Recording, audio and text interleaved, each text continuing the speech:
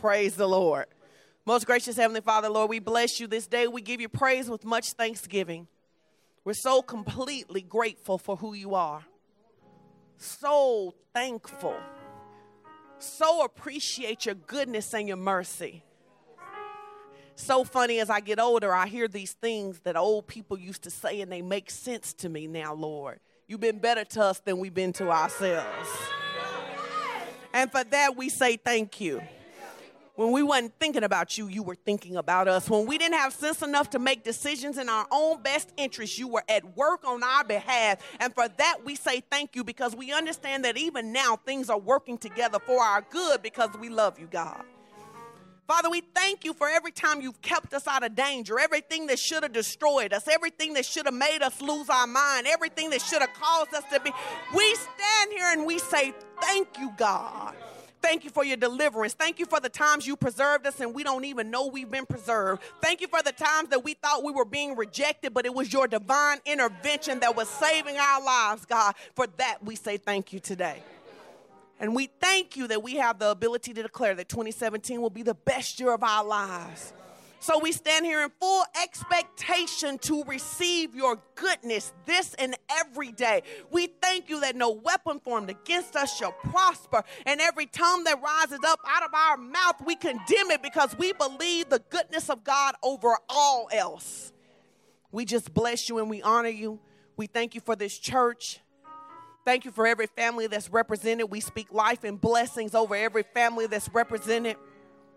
We speak wholeness and health over every family that's represented. We bless every marriage. We bless every single. We bless every child. We speak life and protection. We declare that you shall live and not die in the name of Jesus. Every plot and plan of the enemy against your life, it shall not work this year in the name of Jesus. We send the blood out against every assignment against you in the name of Jesus. We declare that it shall not work. I wish somebody would just say it shall not work. It shall not work. It shall not work. Whatever assignment that was sent towards us, it shall not work. I wish somebody believed that, and with everything in them. It shall not work. The assignment against our marriages, it shall not work. The assignment against our mind, it shall not work. The assignment against our health, it shall not work. We shall surely live and not die and declare the works of the Lord. And because we believe we already have the victory, we don't wait till everything works out. We go ahead and praise him now. Hallelujah.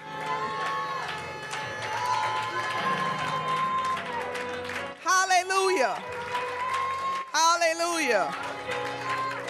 Hallelujah. Before you sit down, I want you to turn and tell your neighbor. So I want you to say neighbor. Now I want you to say neighbor like you've been in a good Baptist church. I want you to say neighbor. You may not know it, but right now, there are some things working on your behalf. So I want to encourage you, don't cave in and don't quit. This is your season and your time.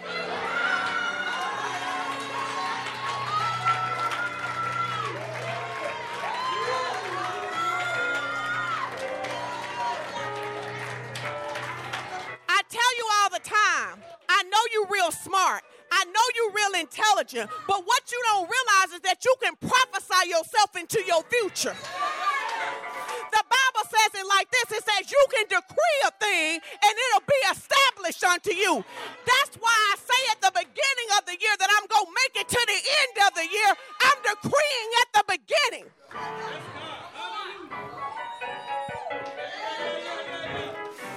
I wish I had me about 5 people who didn't just like church, but they love the word. I wish I had some folks that really believe that you could call those things that be not as though they were.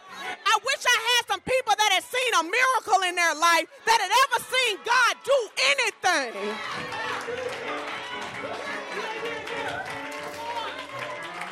I like y'all.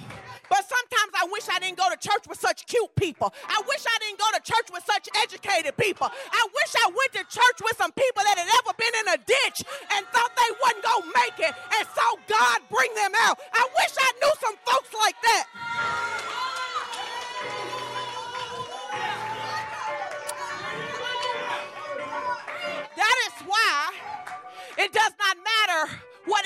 institutions I have matriculated to.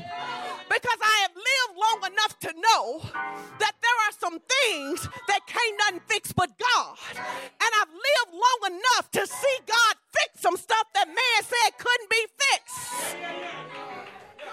I don't know about you, but that's why I love him like I do. That's why I don't care about lifting my hands. That's why I don't care about dancing. That's why I don't care about getting on my knees in front of you. Because all I know is this, is that when my back get up against the wall and it seems like it ain't no way for me to get out, when it's late in the midnight hour, I don't have to wonder if God's going to turn it around. My life is a testimony that he'll turn it around.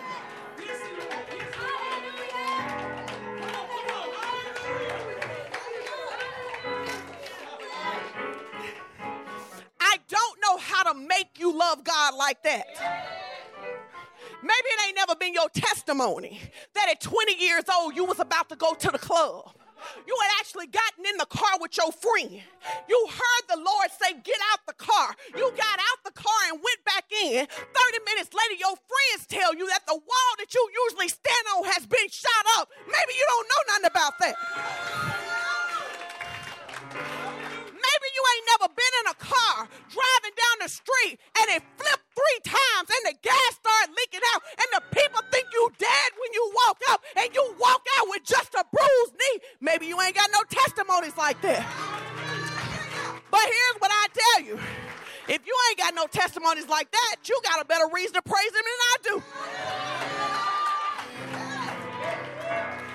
So some of us get to testify because of what we came out of. And some of us get to testify about what we ain't never been into. But everybody got something to testify about. Man.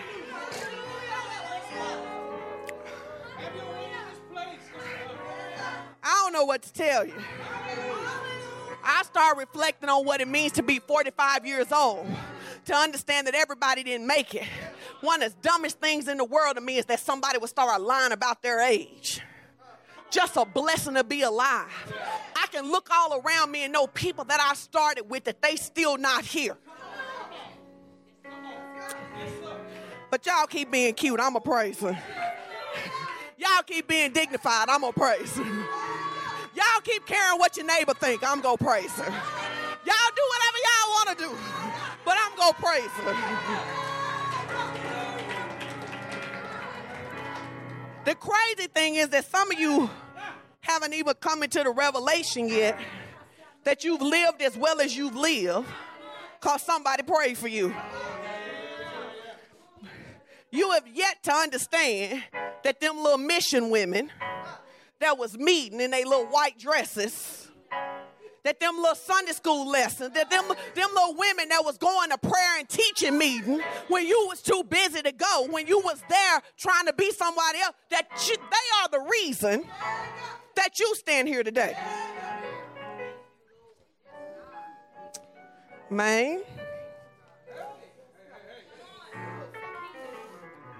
We gonna talk today, but I'm just saying, I wouldn't say that I love God and be able to praise a basketball team or a football team harder than I can praise God. Everybody know I love the Razorbacks, but whether they win, lose, or draw, it ain't really gonna change nothing in my life. I would never have an idol that I could look. I would never work at a Walmart where I could do the Walmart cheer, but I couldn't lift my hands in the place of God. I would never love my husband that I could pour out expressions of love and be silent when I come into the presence of God. Because if the Lord don't help you, that same man you love, you'll want to kill. I would never love my kids so much that I could get excited about what's happening for them and not be excited about God. I just wouldn't love nothing more than I love him. I just wouldn't. Ever. And it's so important that you understand that, because one of the things that we say around here a lot is that being a believer does not exempt you from life's challenges.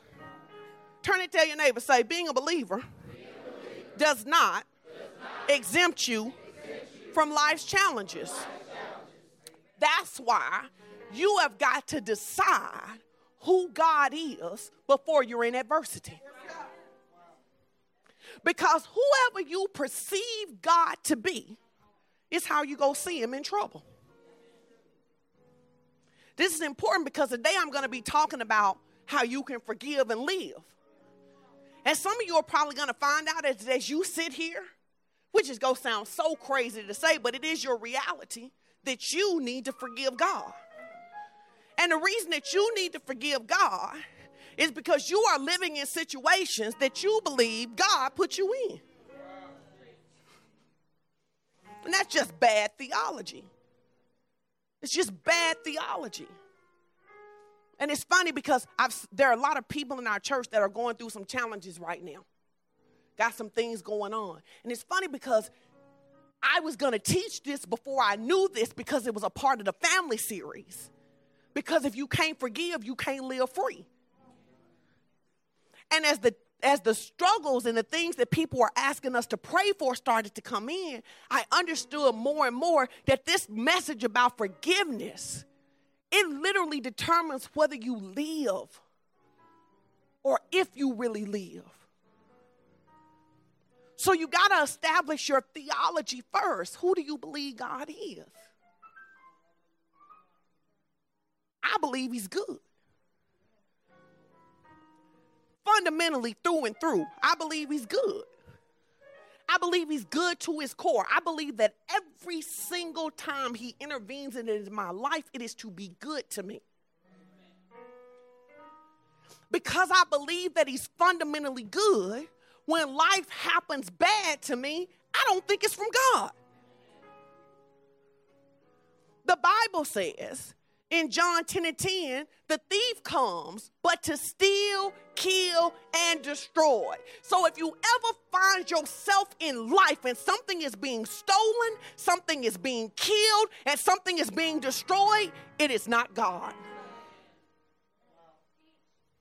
Why is this so important?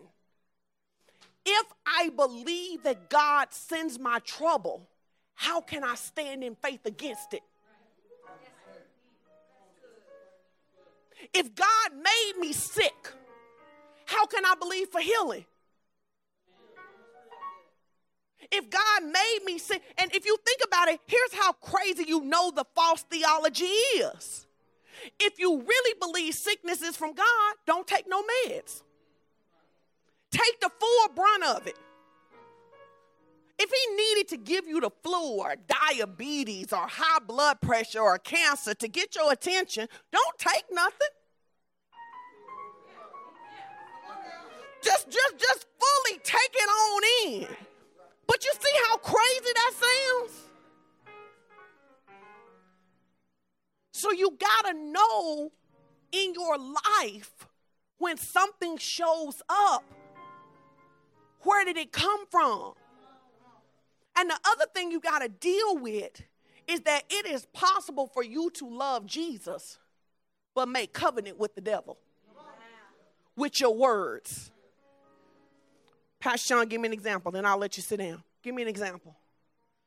I get sick every winter.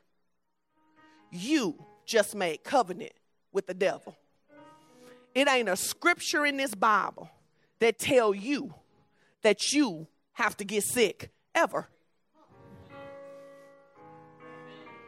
So then you say, I get sick every winter.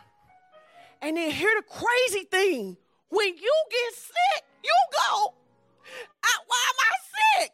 Because you used your words to make a confession to bring death and destruction in your own life. We're going to make this confession about breaking over things that we've said that we really don't want in our life. Sometimes you just need to call crop failure. You know why some people, teenagers, so crazy? That's what you said about them.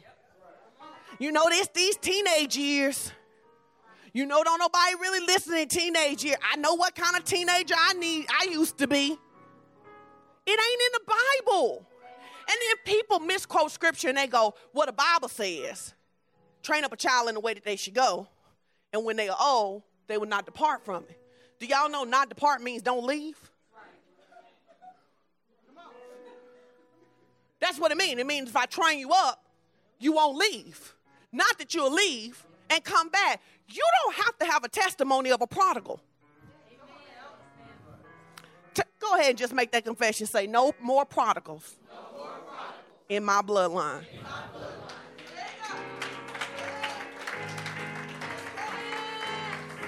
You ain't always got to go to the pit. You ain't always got to be slopping with the hogs and come to yourself. You can stay with yourself.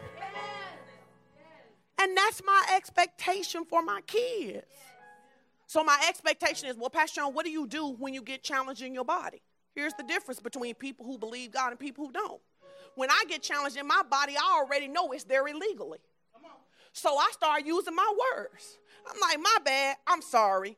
Did you not know who I was? Well, let me tell you who I am. Hold on. Isaiah 53. The Bible says, by his stripes, I am healed. So I just want to let you know that I know you're here illegally.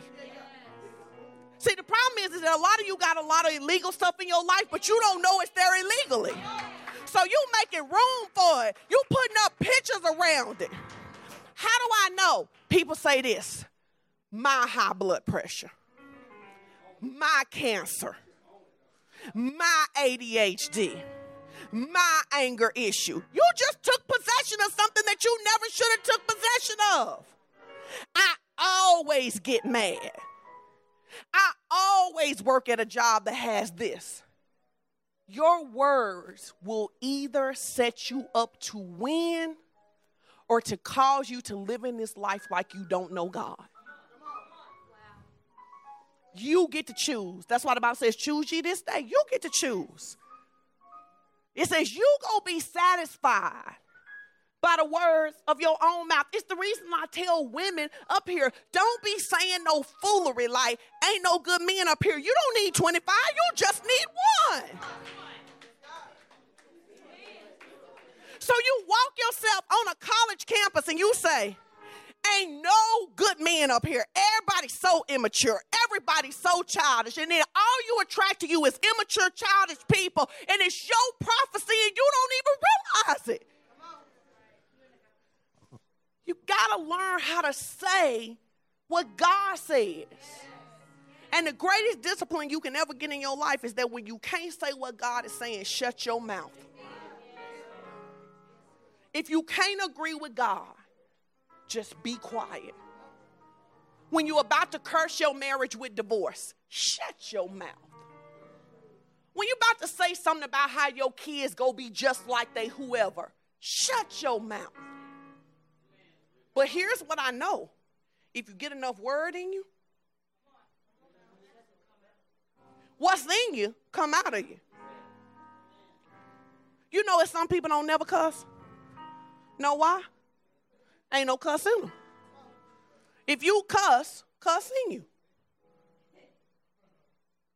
If you hit your toe and you say D or you say Jesus, it's about what's in your heart.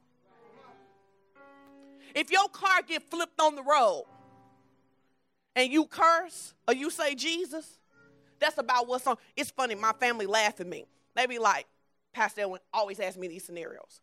What would you do if you're being chased by a bear? Well, the only thing I know to do. Jesus! Do I have a gun? I'm not finna stab no bear. I'm not finna try to outrun no bear. So the only thing I know to do is what's in me. I'm call on Jesus. Some of you cussed in your mind 4 times. You didn't call on Jesus.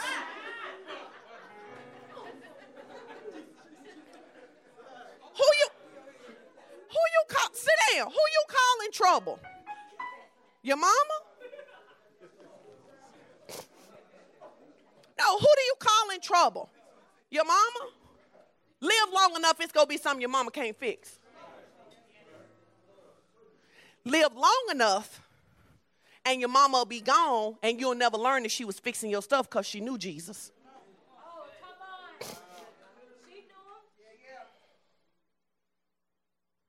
Like, oh, mama's so smart. Mama knew how to hear from Jesus. So the only question becomes is, who do you believe? Really, we just down to this. Who is God to you? Because I believe God is good. Here's really what you have to decide, and then we'll talk about forgiveness. You must make a decision that there is not a circumstance in the world that could ever convince you that God isn't good.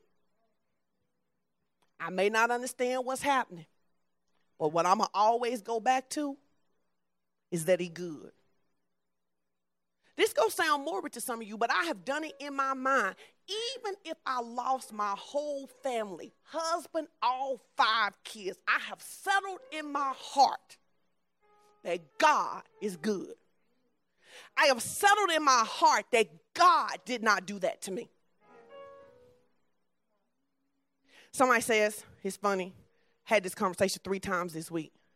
So, person who said this last to me, I'm not talking about you. It's just an illustration. There are people who use Job to talk about their trouble.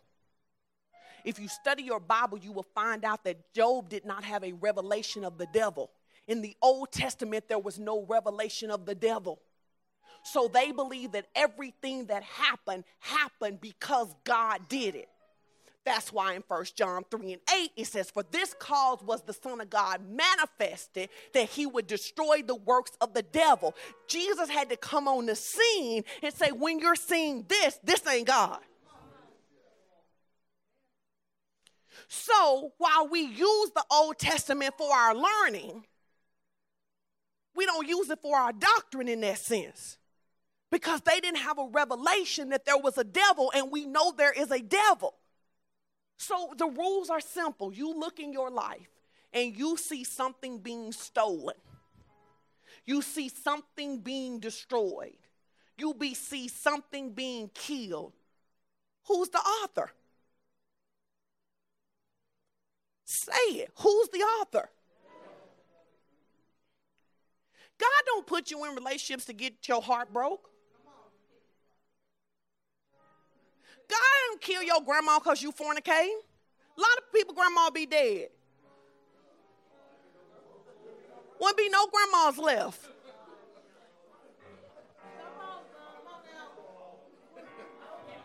But you got to know that, or you cannot stand in adversity. The Bible says there will be trouble in life. You are not immune. It says, but be of good cheer. I already overcame your trouble. So the worst thing you can do is build up this filter toward God. So now you don't fully trust God because you salty with God. Which is why some of you need to forgive God. Like, you need to forgive your idea of God. It's not really God you need to forgive. It's your idea of God. Okay, Pastor Sean, God is sovereign.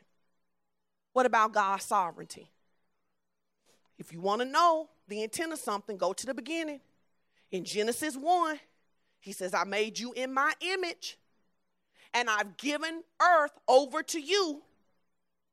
So God is sovereign, but in his sovereignty, he gave man dominion in the earth. It is the reason that God himself could not deal with the sin problem unless he used a man. God, in his sovereignty, could not come to earth and go to the cross.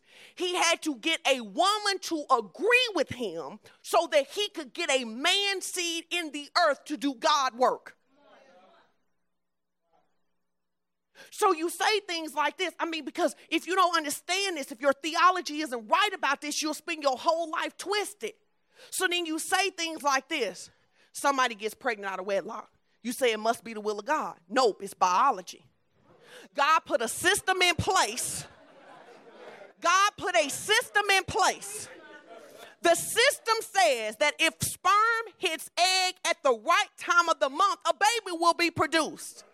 In the grand scheme, is it God's will? The life may be, but the timing may not be. So then what people say is, because they go, oh, well, it must be the will of God for me to have this baby, right? And then the crazy thing is that then we will expect those people to live under a curse for the rest of their life for what we theologically said was the will of God to begin with.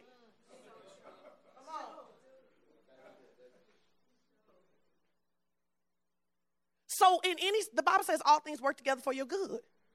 So here's how you can explain how you do something wrong or somebody else does something wrong because we're talking about forgiveness and they still get blessed. The same way God help you when you mess up. You have a baby out of wedlock. God don't say, well, for the next 18 years, you on your own because I ain't tell you to do that. You ask for help, he show up, and he help you. Having mercy on you that you don't even know you need. Now, what I believe is that when you're a baby, you get a lot more grace for stuff like that. So, like, when you're a baby Christian, you'll have lots of stuff in your life where you didn't necessarily do the thing that you were supposed to do, and God showed up anyway. But then you become responsible for the teaching that you're getting. So maybe when you were a baby, you might not study for the test like you needed to, and the Lord might download you some answers. That should then make you thankful to study, not to make that your lifestyle of getting through college.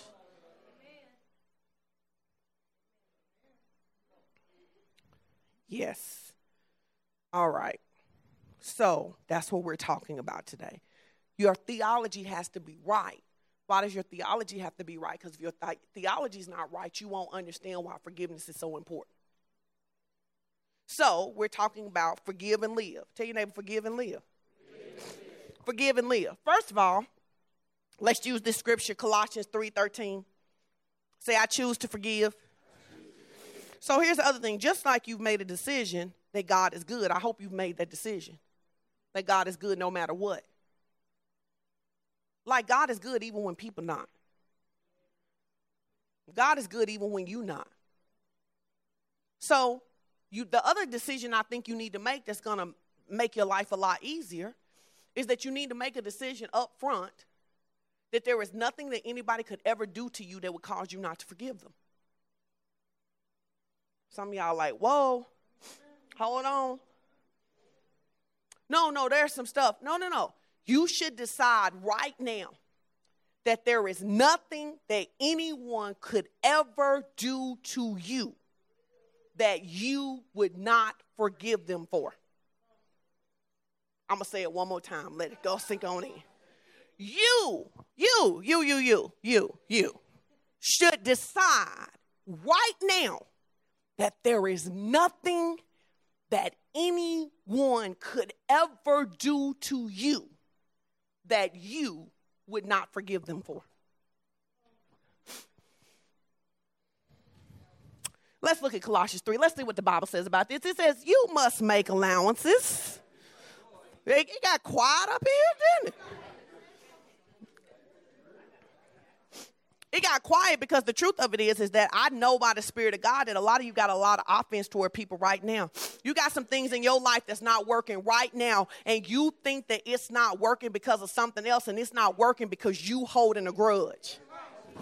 And nothing will block your blessings like holding a grudge. In fact, the Bible says it like this. It says, where there is strife, there is every other evil work. Pastor Elwin teaches it like this. If you get strife in your life, you might as well go to bed and leave your front door open. Because that is how unprotected you are. Nobody, even in Northwest Arkansas, would go to bed and leave your front door wide open intentionally. But when you have grudges and unforgiveness and offense in your heart, you might as well just open the door. Because you have literally said to the devil, come invade my life with whatever you want to bring. You have to understand that every battle in your life, you're only going to have two battles in your life. Every battle root calls back to two things. The devil is after one or two things, your love or your faith. Every attack you will ever have in your life goes back to those two things. What does he want? My faith or my love? He want me to stop loving God. He want me to stop loving people. He want me to stop believing God. He want me to stop believing in people. So he says, you must make allowances for each other's faults and forgive the person who offends you. You must. Who must? Who must? You must. I must make allowances for each other's faults. But you don't know what they did to me. But you must make allowances for each other's faults and forgive the person who offends you. Remember, the who? Did what? So what? What offense allows you to do is exalt yourself above Jesus. So here Jesus, who was perfect, ain't done nothing to nobody. Go all the way to the cross for your sins. Have to take a punishment that at any time he could have been like, no, man, that's their sin. Let them deal with that. He forgives you, but you hold a grudge. Man, nobody want to go to church like that. All right, okay. What does it mean to forgive? Here's what it means to forgive. To allow to expire. To allow to expire. To send away. To release. To let go of a debt. What does it mean to forgive? To allow to expire. To send away. To release. To let go of a debt. One of the ways that you can always know that you are in a state of offense with another person is that whenever you are talking about the situation, you can only talk about the other person. That is your indicator that you are in offense. When everything out of your mouth is that what you did is because of what they did, you are in offense.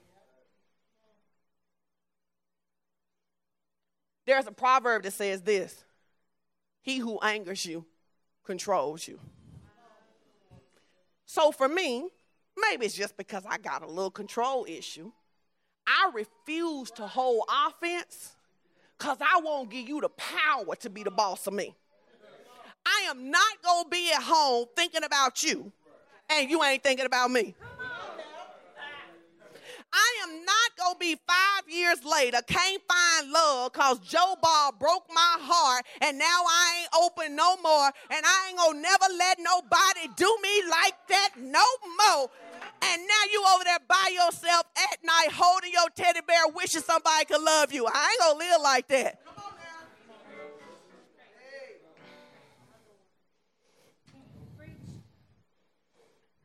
Reasons we forgive.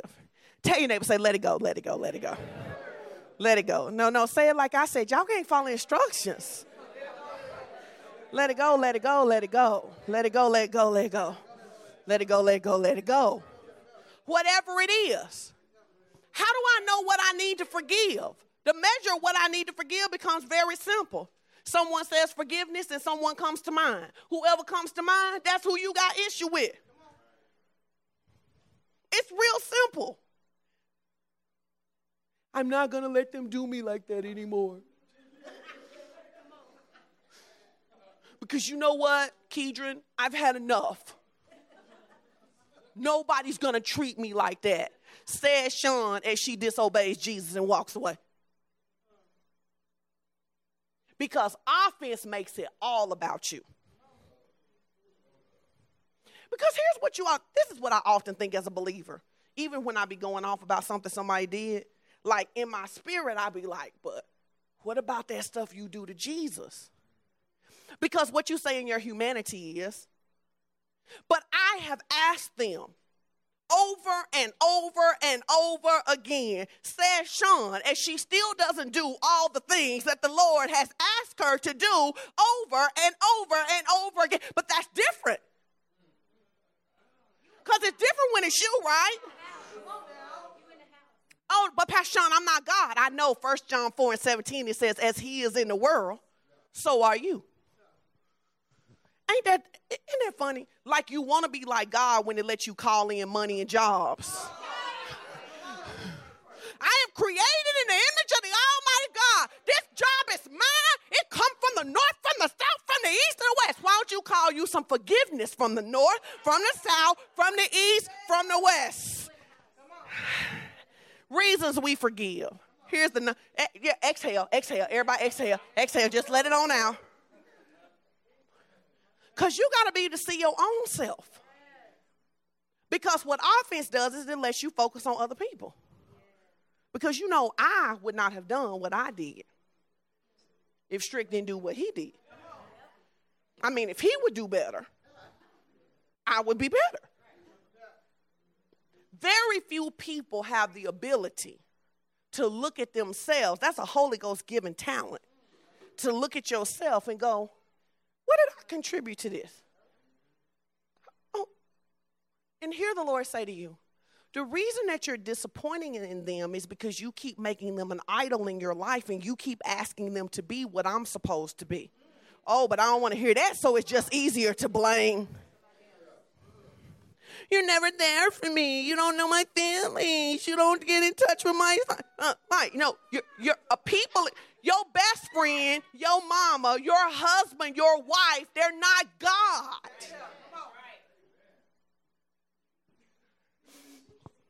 So we forgive because God commands us to. Matthew 18, 21 through 22. Matthew 18. It's funny the parts of the Bible we don't like. Like people like the part of the Bible it says, you blessed going in, blessed coming out. Head not to tail. Whoo, Shandelabo. Yes, God. Yes, God. Oh, but don't let the Lord talk to you about forgiveness. Don't let the Lord talk to you about that old ugly spirit of offense that sit on top of your head. Because you don't know what they did to me. But they didn't put you on the cross for the sins of the world. But let's go. Let's see what Jesus says. Because, you know, we like what Jesus says because he's really the boss. He says, then Peter came to him and he said, Lord, you know it had to be Peter, right? Because Peter was the gangster. So Peter didn't come and say, Lord, this King James stuff. Peter came in hood Hebrew. He was like, yo, look here. What up? Because I've been listening to you talk about all this forgiveness stuff. And what I'm trying to figure out, which is always what people are trying to figure out, what's the minimum time that I have to forgive before I can wipe my hands?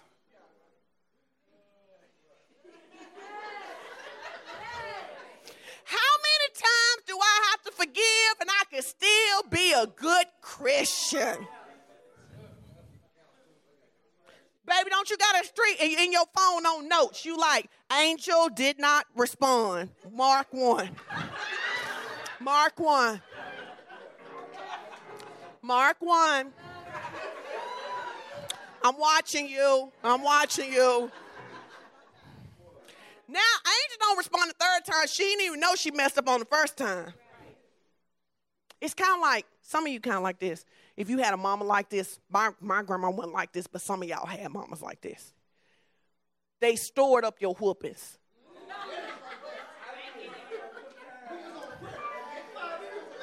And when they store up your whoopings, you don't know what thing go trigger it. I mean, you really don't know what thing might trigger when you got stored up whoopings, right? You acted a fool in church. She just looked at you, made a mark. She told you to take that trash out. It took you 3 seconds before you got up. Mark.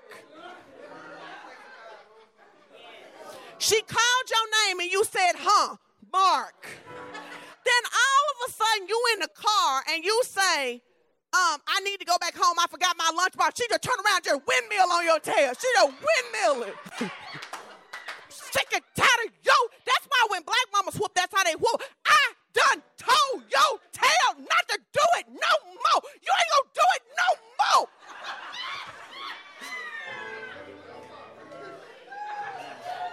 You like,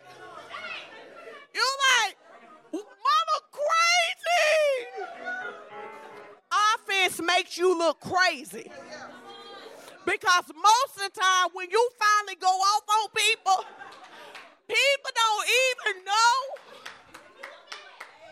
Because literally they just life be going on as normal. You be like, and another thing. They like, wait, what was the first thing? Hey, what happened?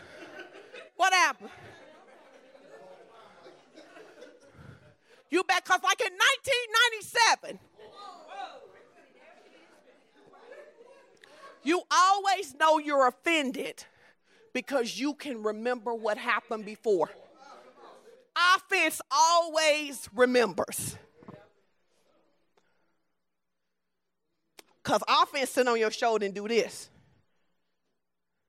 Girl, do you remember the last time?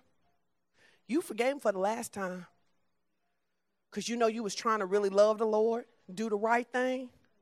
But you know what they trying to do? Kenosha, they trying to take your niceness for weakness. You better rear up on them and let them know. The Holy Ghost like, let it go. It ain't that big a deal. I ain't gonna be no punk because I ain't called to be like Jesus. I ain't supposed to be on the cross. Jesus already been to the cross. But he says, how often shall my brother sin against me and I forgive him? And Peter thought he was being generous. He said, up to 7 times. I mean, if anybody do anything 7 times. 7 times? Surely 7 times. Jesus come back in, he like, man, Peter, look. I'm just going to tell you. Not 7 times. But what? 70 times 7. Math people, what's 70 times 7? 7 times 7, 490, right? If you read it in the other gospel, it says a day. Everybody say, help me, Lord. Help me, Lord. Everybody say again, say, help me, Lord. Help me, Lord. So what you begin to understand is that the issue of forgiveness is supernatural, not natural. Your ability to forgive, your ability not to hold offense, it is supernatural.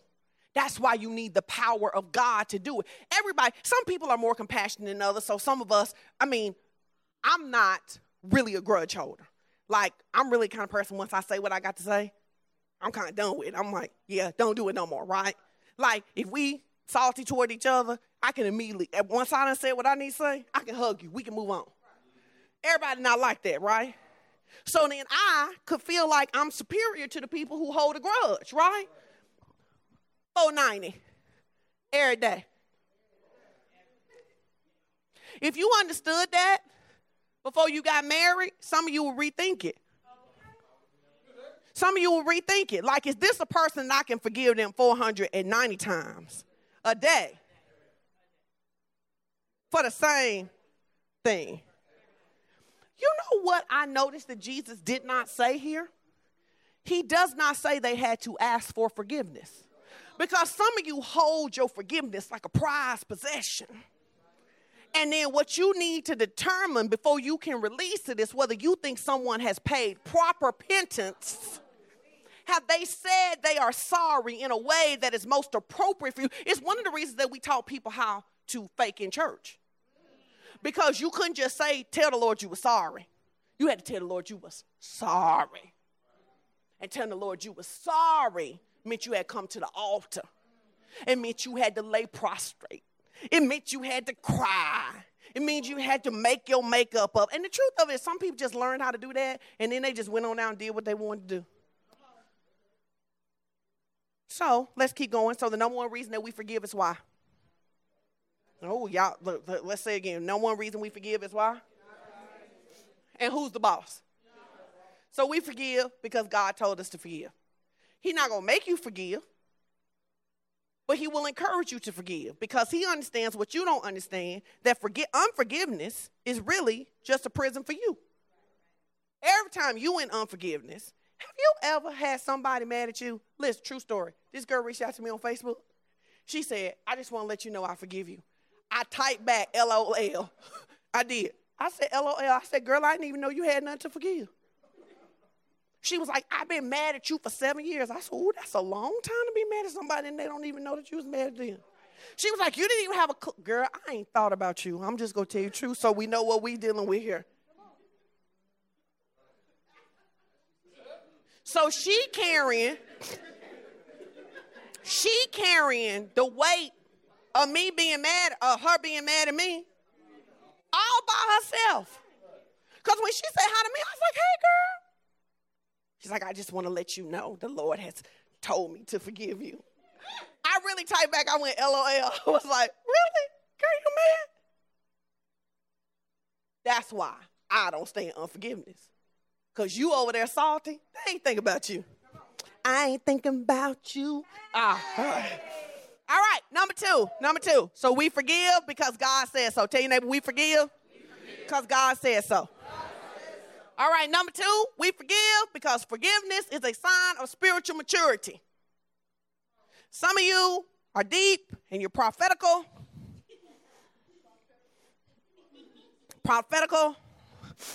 and you are the great prophet, Sister Lemonade, but you are spiritually immature because you cannot forgive.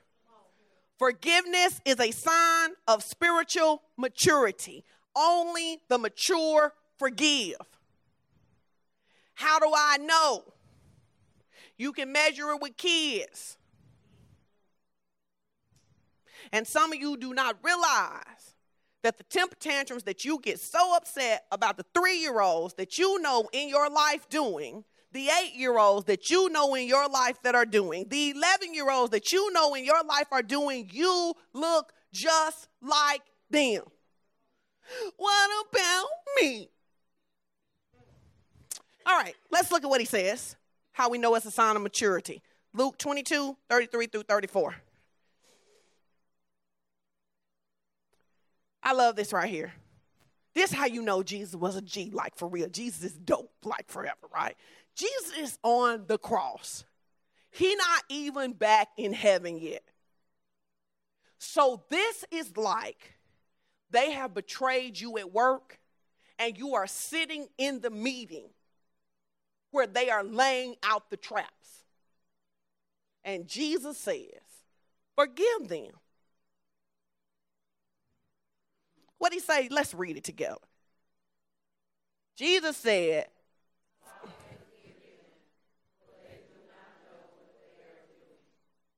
stop. He said, forgive them for the, you say, no, you know what you're doing. No, you know what you're doing. Spiritual maturity says, I forgive you because I believe that the true essence of who you are created to be wouldn't do that. Oh, and the whole church want to get up and walk out. Amen. Oh, no, I love this. Let's go on over here to 1 Corinthians, the 13th chapter, 4 through 6. Because, you know, you just need to let your see, some of you, your problem is that you got a little too much hood ratchet in your religion. You got a lot of, you know, here's my favorite one from the church. We go feed them from a long-handled spoon. That came from Big Mama, chapter 1, verse 1. That is not Bible. Hear me. I am not saying that you have to put yourself in a position of being abused. Here is what I am saying. Here is where you can tell if you are offended. And some of you have heard sayings like this. You say, I wouldn't spit on them if they was on fire. Now, some of you used another thing, yeah, but I'm trying to be, hey, we streaming. I'm trying to be right. If someone has injured you and you see them in trouble and you wouldn't help them, you're offended.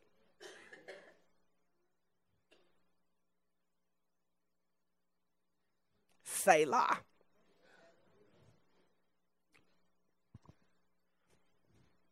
I don't have anybody. You may not be able to be my best friend.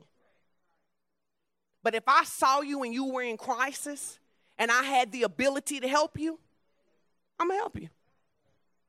Some of you like, not me, pray for me, Pastor. Some of you texting me right now, you're like, pray for me, Pastor. Pray for me. Because I'm not, you know what? You know what he did to me when we split up? You know that he used my credit card and took that girl on a trip. You know I'm not forgiving that. See, look at that. See, y'all see? See? See? See? But what is it? But what is the thing that you get to say, now it's okay for me not to forgive? One of the most powerful things that the Lord ever told me is that when the Holy Spirit told me this, I was praying about forgiveness and trying to understand it because, like, I was just trying to understand how you, like, if somebody did the most heinous thing to you, you know what I'm saying? Like, we get mad at people because you think somebody copying off you. I said I was going to do T-shirts, she do T-shirts. I mean, like, people really, grown people get mad about stuff like that. Like it ain't 7 billion people on the planet to sell a T-shirt to. I said I was going to be a teacher, now she want to be a teacher. I mean, you see what I'm saying? I was asking the Lord, like, if you think about just the most horrible thing that could be done, right? And the Lord he took me to the scripture about Judas and how the most horrible thing that could have been done was to betray an innocent man. To sell your friend for 30 pieces of silver. And what most people don't realize about the heart of God is that when Jesus was raised from the dead, the first thing he went to do was go get Peter. Why? Because Peter had denied him. So you have to believe if Judas hadn't killed himself, he'd have went and got him too. First. He'd have went and got Judas first. So when we talk about wanting to be like Jesus, it can't just be for the purpose of being able to decree and declare the good stuff in your life and promotion and increase and being able to be the head and not the tail. It has to be the humility of loving people enough that says, even when you wound me. Well, another way that you know whether you're offended with somebody is whether you're praying for them or not. Baby, let me tell you something. When people first get married, honey, women, listen, not men, but women. Baby, I can always tell when somebody first get married. They be like, Pastor Sean, you want to do the 30 days of prayer for your husband? No, I don't want to do that. You new to this. I already told y'all, I'm not getting up at 5 o'clock in the morning to pray. I'm just not. Lord, hear prayers at midnight, at noon. I'm not getting up. I'm not called to the 5 a.m. ministry. But you can tell them new wives, baby, they be stared up in their belly, and they want to labor over their husband, and every confession they make, I want the Lord to bless him, increase him real good. Pumpkin about to get married. She over there, that's how she praying. She like, bless him, Lord. Increase him, Lord. Father, I stretch my hand to thee. No other help I know. Bless the Lord, oh my soul. I declare you go prosper. My man of God is going to prosper. I speak life to my man of God. He going to be blessed when he go in. He going to be blessed when he go out. That's that good new marriage. But let that dude miss 2 birthdays. Jimmy said 1. My bad. Jimmy said 1. And now you done went from, I want you to bless my man of God, bless him coming in and bless him going, this is my king. I'm glad to submit myself to him. Baby, your prayer done transition and you like, and Lord, let me tell you something. I'm not going to be Abigail married to no fool, Lord. What I know is that if he don't rise up, I'm going to believe God for somebody else because I'm not called to this because this ain't the anointing on my life right now. And he missed 2 birthdays. You just refer to him as him in the prayer. You like, get him, Lord. Get him, Lord. Get him, Lord. Here's my challenge to you. The person who has offended you the most, I challenge you to pray for them for the next 30 days. First. Not after, not your end prayer, not your tail end. You know, like when you're a little kid and you like, God bless mama and daddy and my sister and brother, and God bless everybody in the whole wide world. No, I want you to start with the person that you're offended with so the Lord can work out something in your heart. Oh, but they abused me. But oh, they lie all the time. But oh, they mistreated me. But the Bible says that the Father is ever making intercession for you, even right now. While you was clubbing, while you was hoeing, while you was slinging, while you was doing all of that different stuff, he was ever making, yes, we say hoe in here. Yes. That's what it's called. That's what it's called. The Bible say it. We say hoeing. Let me parenthetically insert, because I know that you have layers in your whoredom, but I'd like to bring it back down to a biblical layer, okay? I know y'all got layers. But I would like to bring whoredom all down to this right here. If you have ever laid with anybody that wasn't your spouse, you too are, or is, or was, yes. Amen.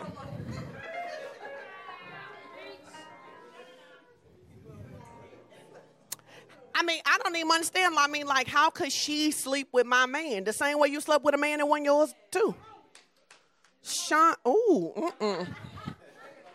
All right, let's go to 1 Corinthians, because we got to do this exercise so we can get out of here.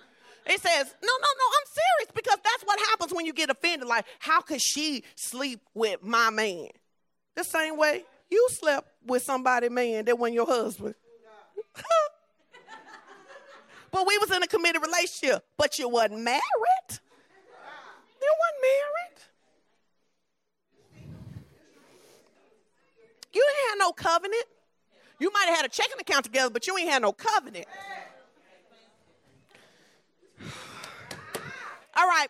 Love is, I don't want this translation. Give me another translation. Give me the Message or the New Living Translation. I'm just trying to help us. Can I help us today?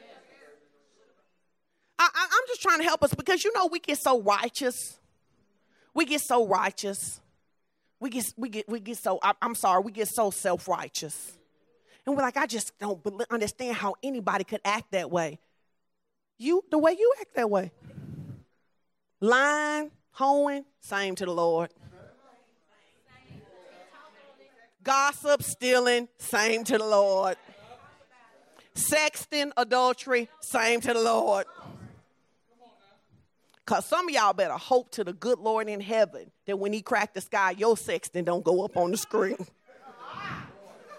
That's why some of y'all calling crop failure right now. You're like, crop failure in the name of Jesus. All right. That's why you got to believe. I'm serious. Because that's why you need to believe that when the Bible says that he separates your sin as far as the east from the west, and he don't remember it no more, that's why you need to throw other people's stuff in there too, because you don't want it to be no remembering going. Anybody got something that they don't want the Lord to ever remember? Anybody got anything in your life that you would not want us to get a 30-second clip of right here?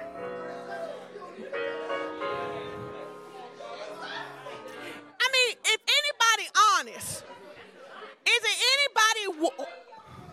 anybody who want to admit that even though you really love Jesus, you got some dirty still down on the inside of you, and you hope and pray that ain't never no cracking of the slide that B.O. stuff?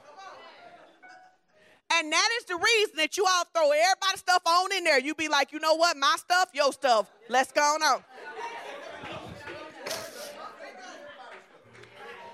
Okay, so it says love is patient, love is kind, love is not jealous, love is or boastful or proud. Love does not demand its own way. This is where I wanted to get to. Love is not irritable, and it keeps no record. Love is not irritable. Some of y'all need to grow up. You're too easily irritated. Everything irritates you. Can I ask you something? You live in Northwest Arkansas. You've been driving up 49 so long as you've been here. Why is traffic still making you mad? Do you know how immature you are to be mad about traffic in a city that you know where it's going to be traffic?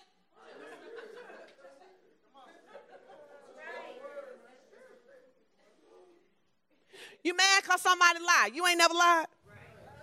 You ain't never lied to save yourself. You ain't never lied to save yourself. You ain't never threw your sister, brother, cousin, friend under the bus to save yourself. You better quit playing. Oh, yes, you have. Maybe you didn't lie, but when they said, who did this? Chris, did you do this? You didn't say it really was me. You was like, well, Chris get in less trouble than I do, so I'm going to go ahead and let her take this one for the team.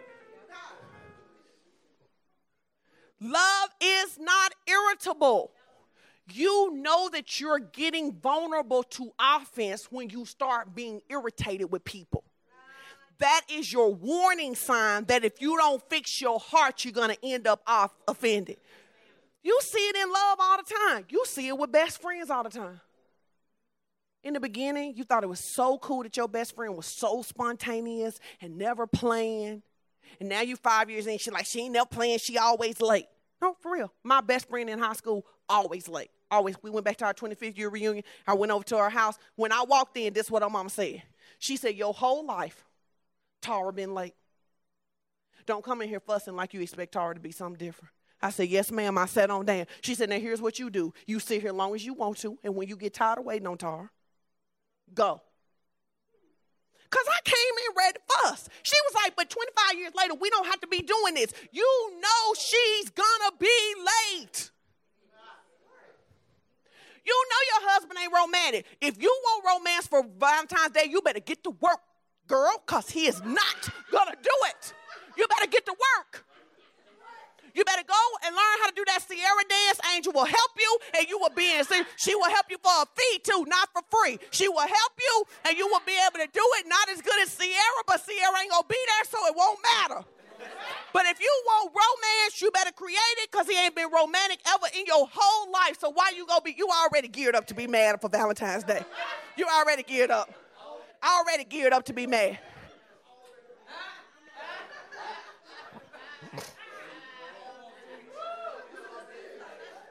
No, for real, I'm trying to help us.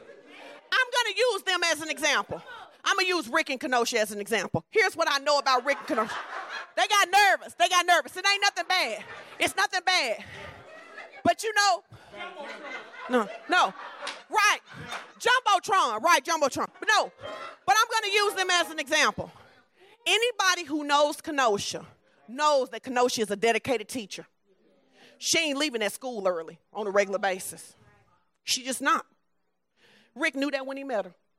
Ain't no point being mad. If he want to see her, he ought to go up there and take her dinner, because that's who she is. That's who she been from the beginning. It is unfair to marry somebody and expect them to be something different.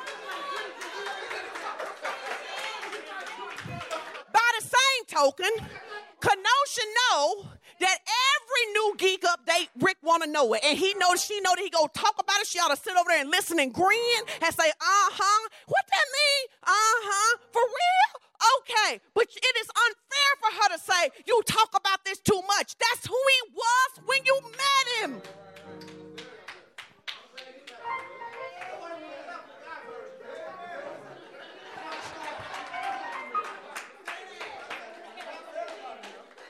So you get in relationships with people, and then you mad at them for being who they were when you got in a relationship with them. Love is not irritable. Now, let's go on to the next one. All right. John 8:7. We almost done. We're going to do our exercise. We'll do our exercise, because I wouldn't leave you without exercise on this. I'm just saying it just doesn't make sense. It doesn't make sense to spend your life being, you know what? Listen, this real talk. If you go to church in any length of time, I can assure you're going to have an opportunity to get aggravated with me. You are. Number one, because when I'm passionate about something, I don't care that you ain't.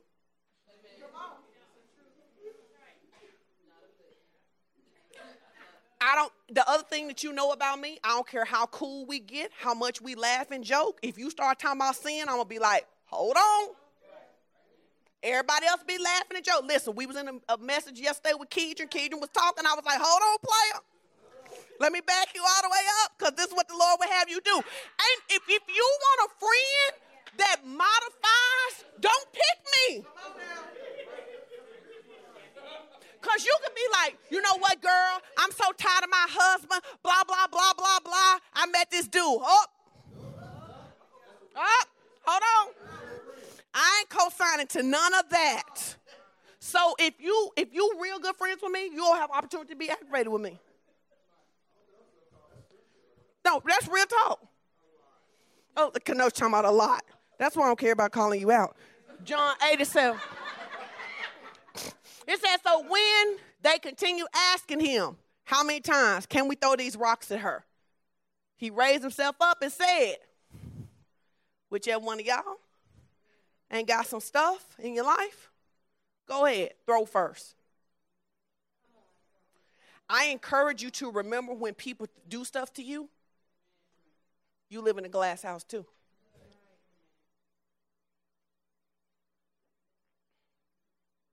You live in a glass house too. You know, I say this all the time. One of the reasons people are so hard on pastors, and it's so interesting to me, because people don't often stop and think that if you're a pastor, you don't walk people through the messiest situations in their life. You know all they dirt. Let them think they know some dirt about you. Let them think they know some dirt about you. I say all the time, people so quick to talk about pastors, but if a pastor ever wrote a book about the pew, if a pastor ever wrote a book about the pew, did you ever stop to think that maybe the reason that pastors get caught up is because day in and day out, they hearing your junk?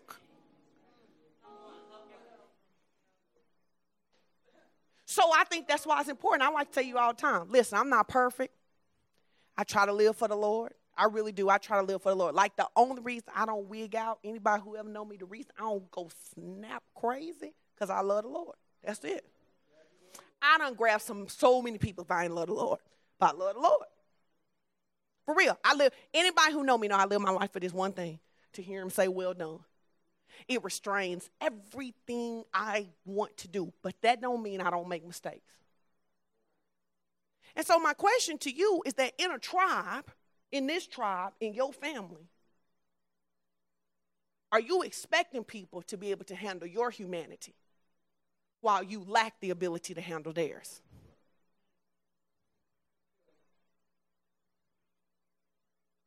The leaders are supposed to handle your humanity.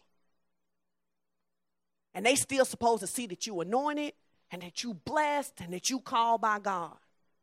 And the neighbor next to you, they're supposed to see you going through and still speak destiny and life and peace to you. But when you see them, you can't wait to tell somebody.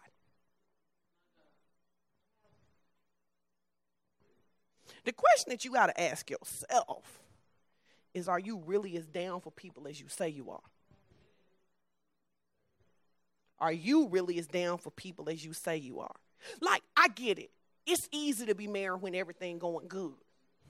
But how down are you when things are going bad? Anybody can have fun with their kids when everything is going well. How down are you when things are going bad? How down are you for this church? Let's say if we had a scandal, if we had a tragedy, if you found out I had a boyfriend. I don't. Don't tell nobody that. Got no boyfriend. Except strict. But if you found out, does that now discount? Because I'm just curious, because I'm talking about how people get offended, even with their leadership. I just wondered if you even thought that I had an inappropriate relationship, how you cover me. Because when I think you caught up in a bad relationship, I pray for you. Do you even know how to be in relationships with people and give them the freedom to show their humanity the way you want to show yours? You have permission to have a bad day. Nobody else does. You have a permission to be working through an issue. Nobody else does. You have permission to be growing and becoming, but everybody else should have already arrived. Come on, guys. Now, so it says before you throw stones, judge yourself.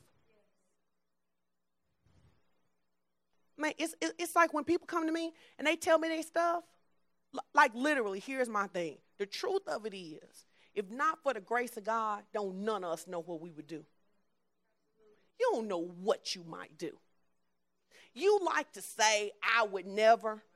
In the famous words of my grandmama, keep living. And some of the very things that you thought you might not ever do, you'll find yourself doing it. And here's the problem, that when you have judged people like that, then the enemy will use it to isolate you and take you down. Because when you've judged everybody harshly, then when you mess up, the enemy like, I know you didn't do that. Because that's what the enemy do. He be like, girl, you should cuss her. Then when you cuss her, he be like, praise team leader, I know you ain't cuss nobody. I thought you was really anointed. Thought you really loved the Lord. Offense makes you an accuser of the brethren. It makes you an accuser of the brethren. Do you believe the best about people? Do you? No, do you? Not me. Do you? Do you believe the best about people? And then for some of you, because you don't believe the best about people, and then you always in situations where people don't believe the best about you, and you don't even understand it's seed time and harvest. You don't believe the best, so you don't attract people who believe the best. Me and my friends, we give each other great grace. Great grace. Because people have issues. And for the most part, everybody doing the best they can. For the most part. And even when people aren't doing the best they can, what I found out is that sometimes people will give up on freedom because they don't think they can have it. So people will stay mean, they'll stay whatever, because they don't know how to get out. All right. Forgiveness frees us.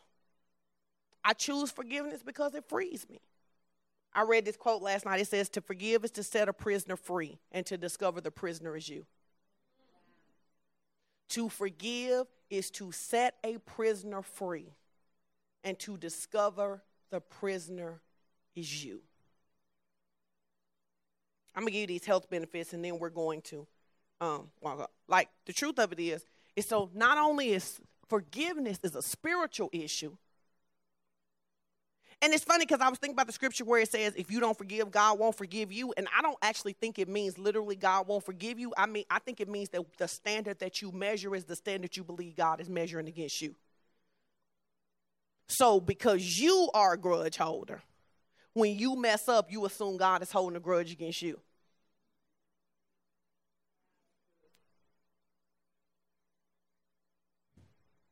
So it's spiritual.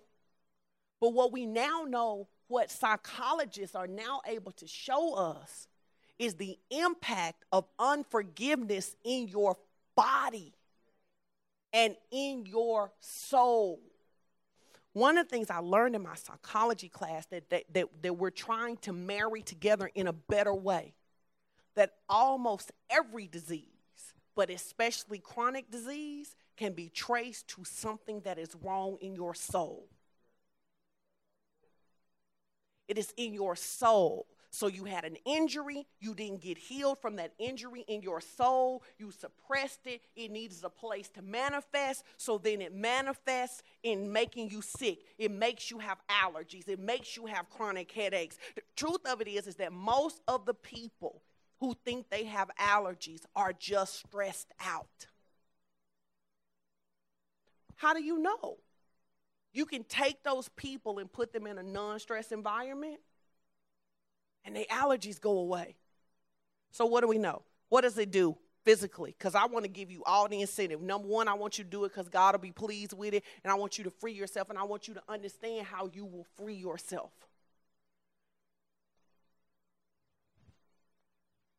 Grudge holders, people who walk in offense, people who don't forgive easily, have increased cortisol. Cortisol is bad stress. Here is the impact of bad stress. Bad stress interferes with learning and memory. So there are some links. Think about this. That the stress that people are having in their 30s, unforgiveness, grudge holding, not getting counseling, not getting free, is showing up in their 50s and 60s with dementia. I just want to ask you, is anybody worth you losing your mind? What could anybody do that will be worth you being 60 not knowing your kids' names? That's the kind of perspective you got to put in. But he broke my heart. Is it worth you not having the rest of your life? So we know it interferes with learning and memory. we also know it's one of the reasons that kids in high-risk situations have trouble learning. It's not that they're dumb. It's that their cortisol is elevated, which interferes with their ability to learn and to remember, which just makes sense. If you're trying to figure out whether your mom and daddy go fight when you get home, learning your ABCs may not be a priority. If you don't know if you go eat when you get home, learning multiplication may not be a priority for you. Not because you're stupid, but because you got other issues. Right? So it impacts your learning and your memory. The other thing is that it lowers your immune system. So when you are stressed, when you are angry, when you are offended, you are more likely to get sick. Remember in the beginning when I told you that strife opens the door? It doesn't just open the door to arguments. It opens the door to disease. Who are you upset with that is worth you having a chronic illness? Nobody. Nobody. Which is the reason that if you got to go to counseling 200 times, go 200 times. If you got to run, yoga, box, climb a rock, whatever you got to do not to have that stuff in your heart. Pillow fight. Go to the beach. Whatever you got to do to live long and strong, you should be committed to do it. Because the prisoner you're setting free is you. 3, increased weight gain. See, that's why I can't afford to be stressed out. I got enough stuff with sugar as it is. I can't add no stress weight on top of that.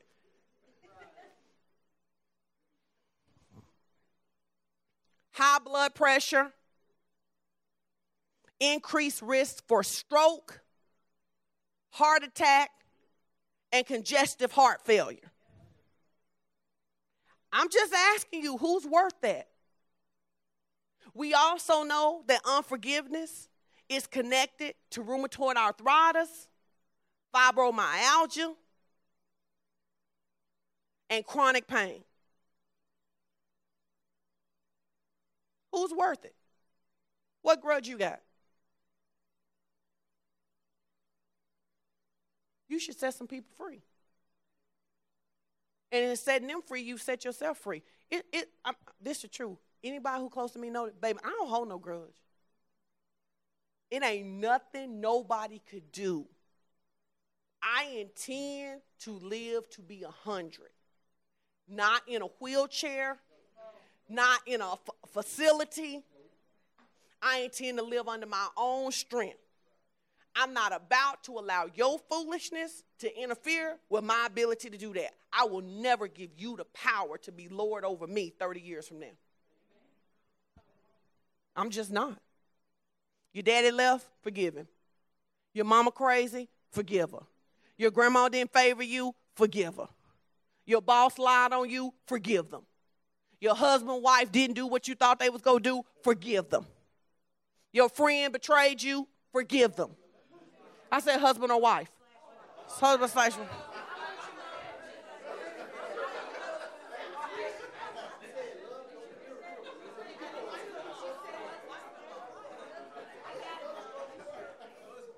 They prefer sitting there thinking that's all wrong with them. They didn't get saved. All right. We know that forgiveness lowers pain. It lowers blood pressure, and it extends your life. You just can't have some confession that you go live to be 100 and you trying to carry the weight of every single person in your life who ever did anything. You still remember the girl in the 2nd grade who didn't let you on the swing.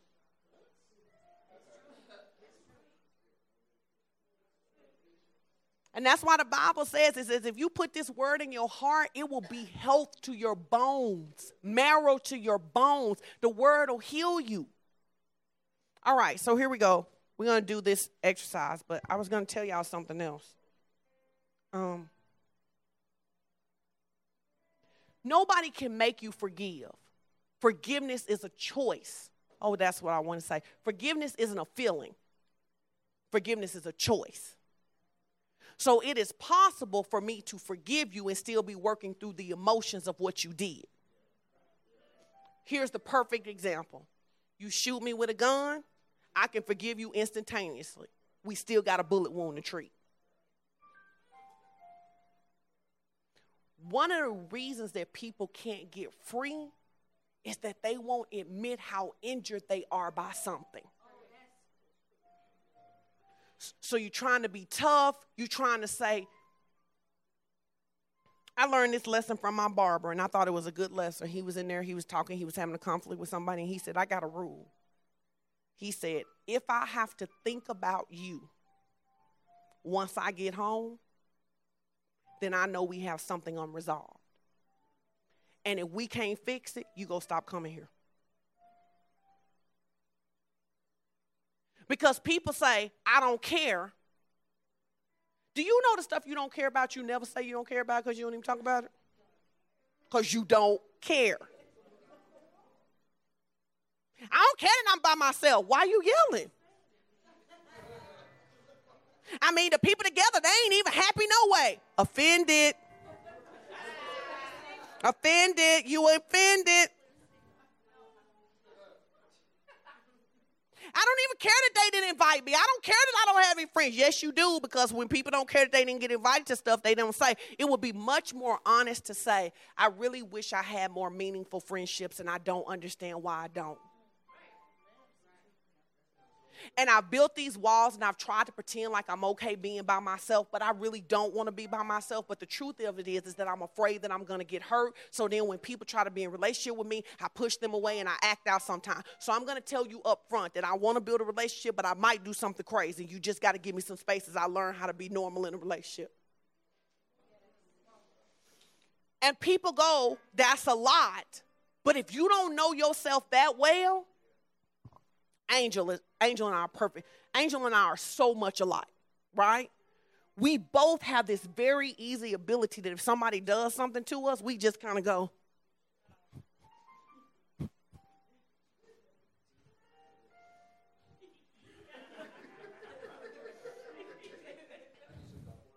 Like, really, literally. And I'm a lot better at it now, but like when I was younger, if I decided that I forgot about you, no, I forgot. You would be like, hey, I would be like, what's your name? Because I decided that you didn't exist in my world anymore. Angel and I know that about each other. So we have a rule that we always check in if we think anything could have happened, because it could be very easy for us to just be like, girl, bye.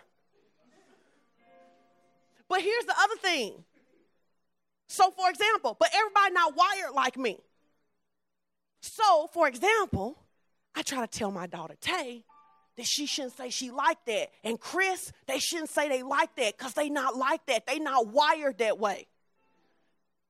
Their relationships really mean so much to them. When they love people, they love them with everything they got. Like, I kind of love in layers. Like, I'm like Shrek. I'm like an ogre, baby. I let my, like... They be loving full in. They be like, whoa, I love you with everything I have. I'm like, whoa. Like I just started loving Ellen with everything I got. No, y'all laughing. We've been married 22 years. About year 18. 18, I was like, now I'm all in. I'm all in.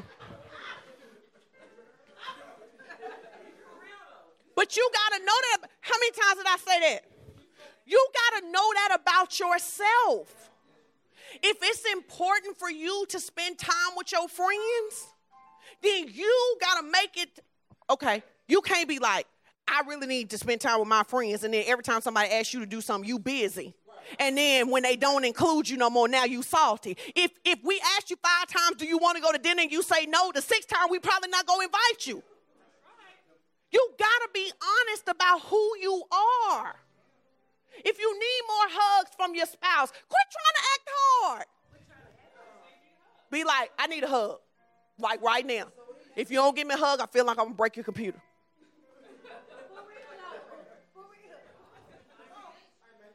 No, I'm trying to help us with real life stuff. I'm trying to help us with real life stuff. When, you know what? Here's the reality. When you did X to me, it made me feel like something I used to feel when I was 12. So when I'm striking out for everything. If you don't learn how to do that, you're never going to be able to do life with anybody. I say people when first meet me, I'll be like, listen, I can sound like I'm really intense sometimes. I ain't really mad. If I'm ever really mad, you'll know. You'll know. You'll never have to wonder if I'm mad.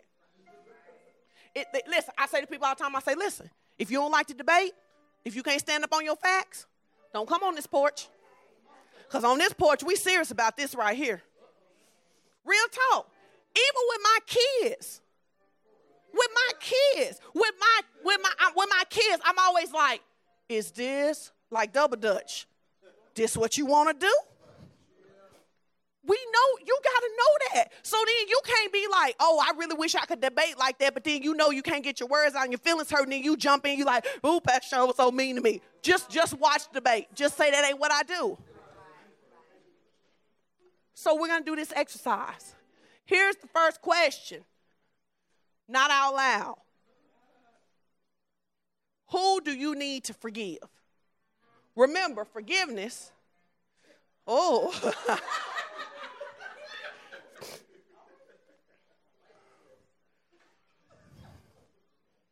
Hey, can you do this?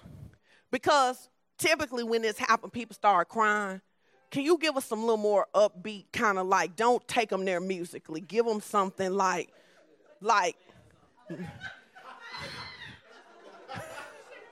Trigger Man. No, I'm saying, I don't want you to see the forgiveness exercise as something sad. I want you to see it as as stepping into your freedom. So we don't have to do the sadder music. We can do something that's more like, I don't know, but no, it's okay. We let the musicians do that.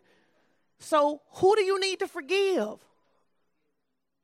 Oh, but you know what? No, ma'am. You gonna be in the corner for the day over. Who do you need to forgive? But I forgave them before. Forgive them again. It's a choice. It's not a feeling. One of the ways that you really, really know, my grandmother raised me. I had issues with my parents. I've done the forgiveness exercise over my parents probably 10,000 times. I've had periods of time where every day I got up, I had to look in the mirror and say, I choose to forgive you. I'm not going to be held by you. But you know one of the best lessons? I actually learned this from my spiritual father. The problem with being offended is that offense makes you think that something happened to you because you're you. This a free right here. But what they did is because of who they are.